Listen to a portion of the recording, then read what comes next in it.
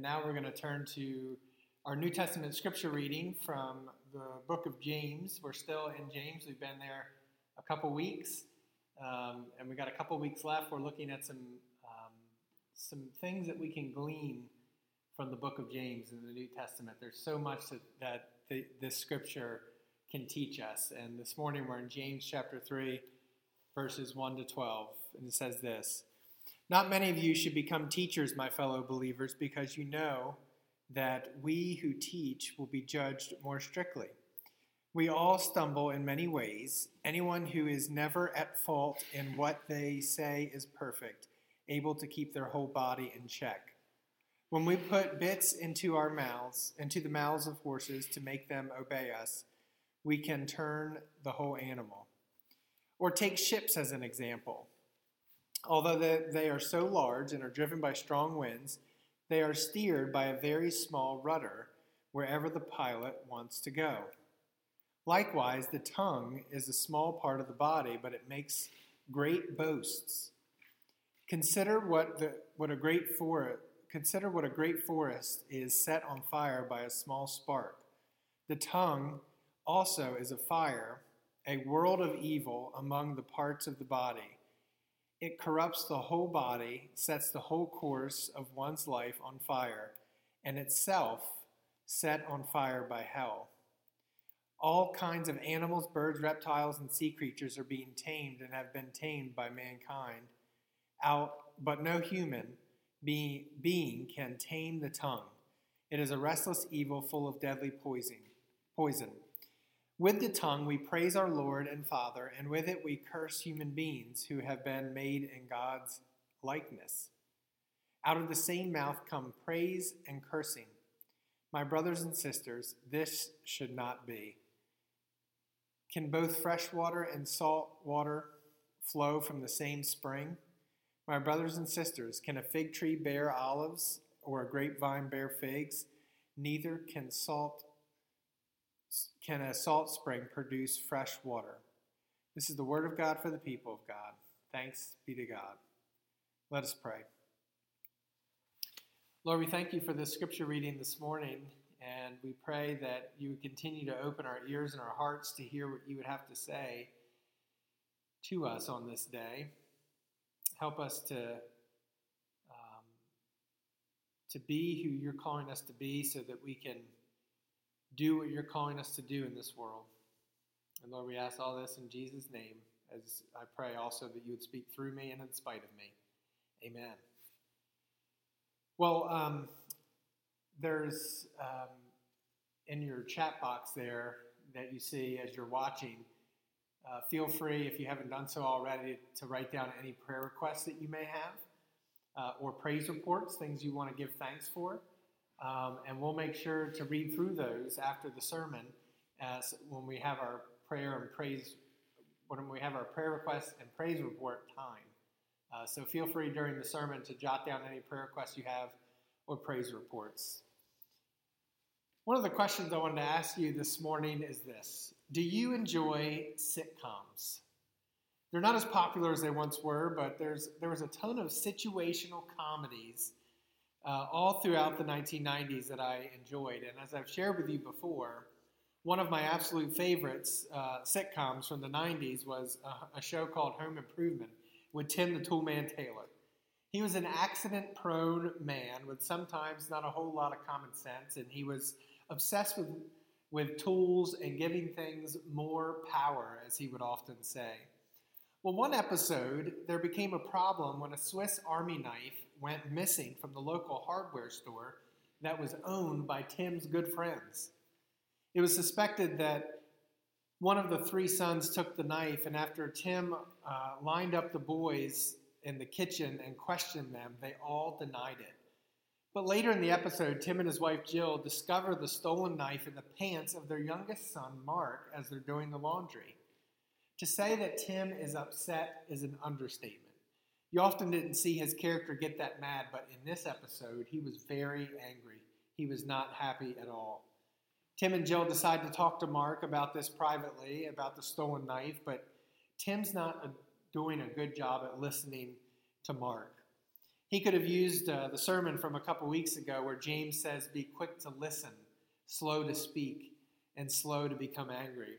But instead, Tim, the father of the family, is spewing out his own anger and anxiety towards Mark in the midst of being very upset that his son would steal from a local hardware store, let alone a store that was owned by his friends. And as Tim is yelling at Mark in front of his wife Jill, he turns to Jill and he says, you know what he is? He's a dirty little thief. And at those words, Mark runs away upstairs with tears in his eyes. Sometimes in our anger, we say things that we don't mean. Maybe that's why James says that we should be slow to become angry. Words hurt, don't they? Some words that people spoke to us years ago are still fresh like bread in our minds. We don't easily forget the words that people say to us that cut deeply. They're words that we still hear in our minds today. They're words that tear us down and make us sad or hurt or broken inside. Words don't just hurt, they also have so much power, don't they? Perhaps we even remember words that we regrettably shared with someone else that we wish we could have back. In the midst of being angry or jealous or envious or just being in a silly mood, we said something that deeply hurt someone else. And it wasn't until after the fact that we realized how much we wish we hadn't said that. The tongue can do a lot of good, but wow, the tongue can also do a lot of damage. James reminds us that the tongue is a small part of the body, but it can boast wildly. A small flame can start a whole forest fire. Well, James says the tongue is like a small flame of fire. Our small words can set off a whole forest fire, so to speak. So, as disciples of Jesus Christ, we ought to take into account the words that are coming out of our mouths. We must be careful with how we speak because we want to represent Christ in everything that we do. Perhaps this is one reason why James says that we should be quick to listen and slow to speak. Because when we're slow to speak, perhaps we're taking more time to think about what we're going to say. James says that no one can tame the tongue.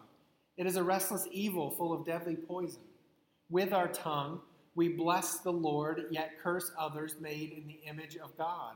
With the same tongue. Scripture says that blessings and cursing come from the same mouth, and it should not be this way. Isn't it crazy that we have one little tongue and it can be so strong and do so much damage? But with it, we can do also many good things, and we can build others up, and we can be loving with our tongues. Ultimately, that choice is ours and under our control. Certainly, we've all said things that we don't mean in the heat of the moment.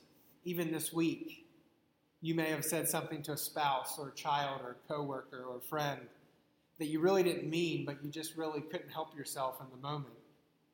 We're all human and not perfect, and therefore we can all make these mistakes. But again, as disciples of Jesus Christ, it's important to work towards reconciliation and ask for forgiveness in those times and seek to become someone who speaks in a way that is loving.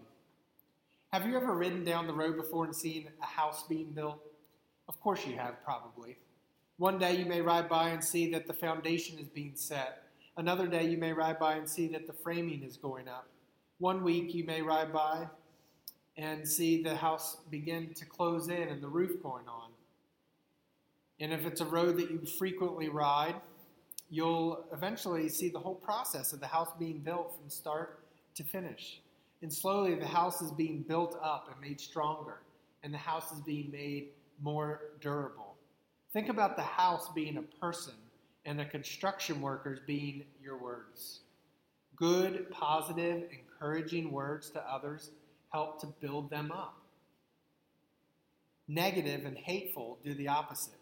They tear people down. So my question for you is this: are you building people up with your words, or are you tearing them down? And my challenge for you and the challenge for me today is this: seek to build others up with your words. Seek to be someone who builds others up with their words. According to an article by the University of Arizona, it is said that as humans, We speak on average 15 to 16,000 words per day. Now again, that's just an average, and some people may speak way more than that, and others may speak less than that. But here's the point. We speak a lot of words throughout the course of a day. We have a lot of things to share with others. Our tongue throws out thousands and thousands of words each and every day. Are those words helping to love our neighbors as we are called? The popular line, if you don't have anything nice to say, then you probably shouldn't say anything at all, can ring somewhat true in our lives as disciples. This doesn't mean that we don't need to have tough conversations and speak truth and love towards things like injustice. Certainly, Jesus had harsh words for the Pharisees and others. Certainly, Jesus spoke truth, even though he knew it would upset others. And sometimes we may need to say things that might not be popular, or things that may upset others. Sometimes we have to have difficult conversations, but I'm talking more about the day-to-day ways in which we interact with people one-on-one. When we're doing this, we ought to seek to show grace with our words and build others up. We cannot control what people say to us throughout our day, but we can control what we say to them. Are our words showing grace to others, or are they leaning more towards evil or hatred? Ephesians chapter 4, verse 29 also has some wisdom for us when it comes to our tongues. It says this, "Don't let any foul words come out of your mouth. Only say what is helpful when it is needed for building up the community so that it benefits those who hear what you say." Are our words building people up, or are they tearing them down? Are your words benefiting those who hear them? We are either building up with our words or we're tearing down. So let's be the type of disciples that build others up with our words, not those who tear people down with their words. Building up others with our words is one way that we show love towards our neighbors. It's one way that we reflect Jesus to others. Last Sunday afternoon, I went to the beach with my family, and as I pulled into a busy parking lot where seagulls hovered overhead and sandy people were heading back to their cars, I got out of the car to pay for parking, and I noticed a family of 4 or 5 headed back to their vehicle after what looked like a long day on the beach. The husband was carrying a child and walking about 10 feet in front of his wife and another child when the wife yells out, "Why is there a parking ticket on the car?" The husband looked forward and didn't really reply as I was watching this, and it had probably been a long day, and they were just ready for some air conditioning in the car and getting on the road. A parking ticket was just icing on the cake. "Why is there a parking ticket on our car?" the wife says again. And the husband, in a very frustrated voice, just kind of says, "I don't know." It was a tone that was spoken to his wife in a not so loving way. Those words were certainly not going to build her up. Honestly, he wasn't really mad at his wife, was he? He was just frustrated and annoyed that he, what seemed to be, received a parking ticket. Now, I'm not trying to throw stones at the husband because, one, I've been there, haven't you? And two, oftentimes when we tear others down with our words, there's something deeper going on there, isn't there? We've all had a bad day, or maybe you've had a bad day and someone comes to us in the wrong place at the wrong time. Or we're tired and someone keeps asking us to do something that actually requires effort. Or we're hungry, or maybe I should say we're hungry and angry, and the word for that is hangry. And someone else's conversation with us is blocking us from getting a meal. Or we are impatient, and that causes us to not have nice words towards others. Our children aren't listening to us, and we take out our angers and frustrations on them, so we yell and say something we shouldn't. The list can go on and on, can't it? There are so many things in life that can cause the tongue to spew out words that tear down.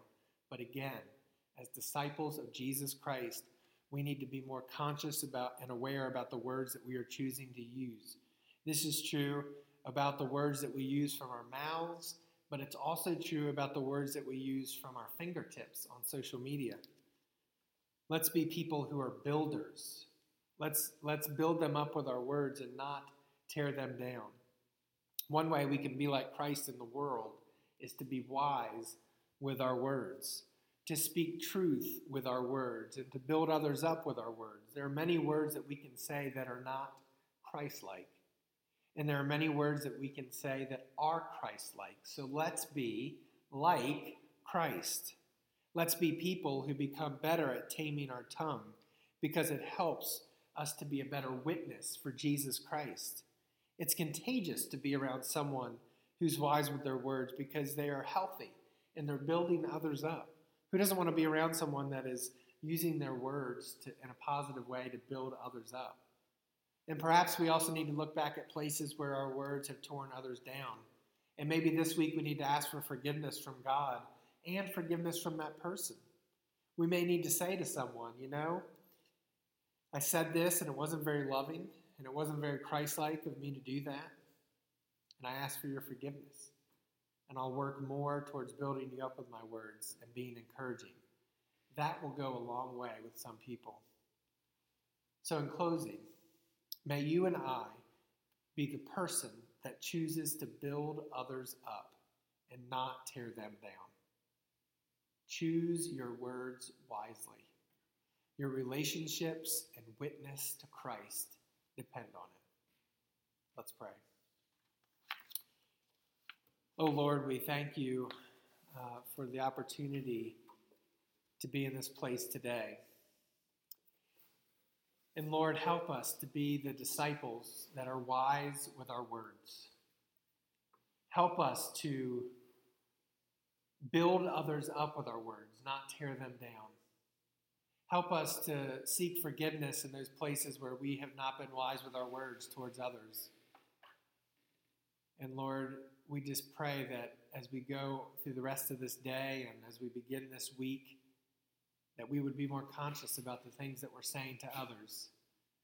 And that we would picture ourselves as construction workers and picture other people as houses, and that we want to build them up with our words and to make them stronger and more durable. And help us this week to encourage people to show your love in that particular way. And Lord, we pray all these things in Jesus' name. Amen.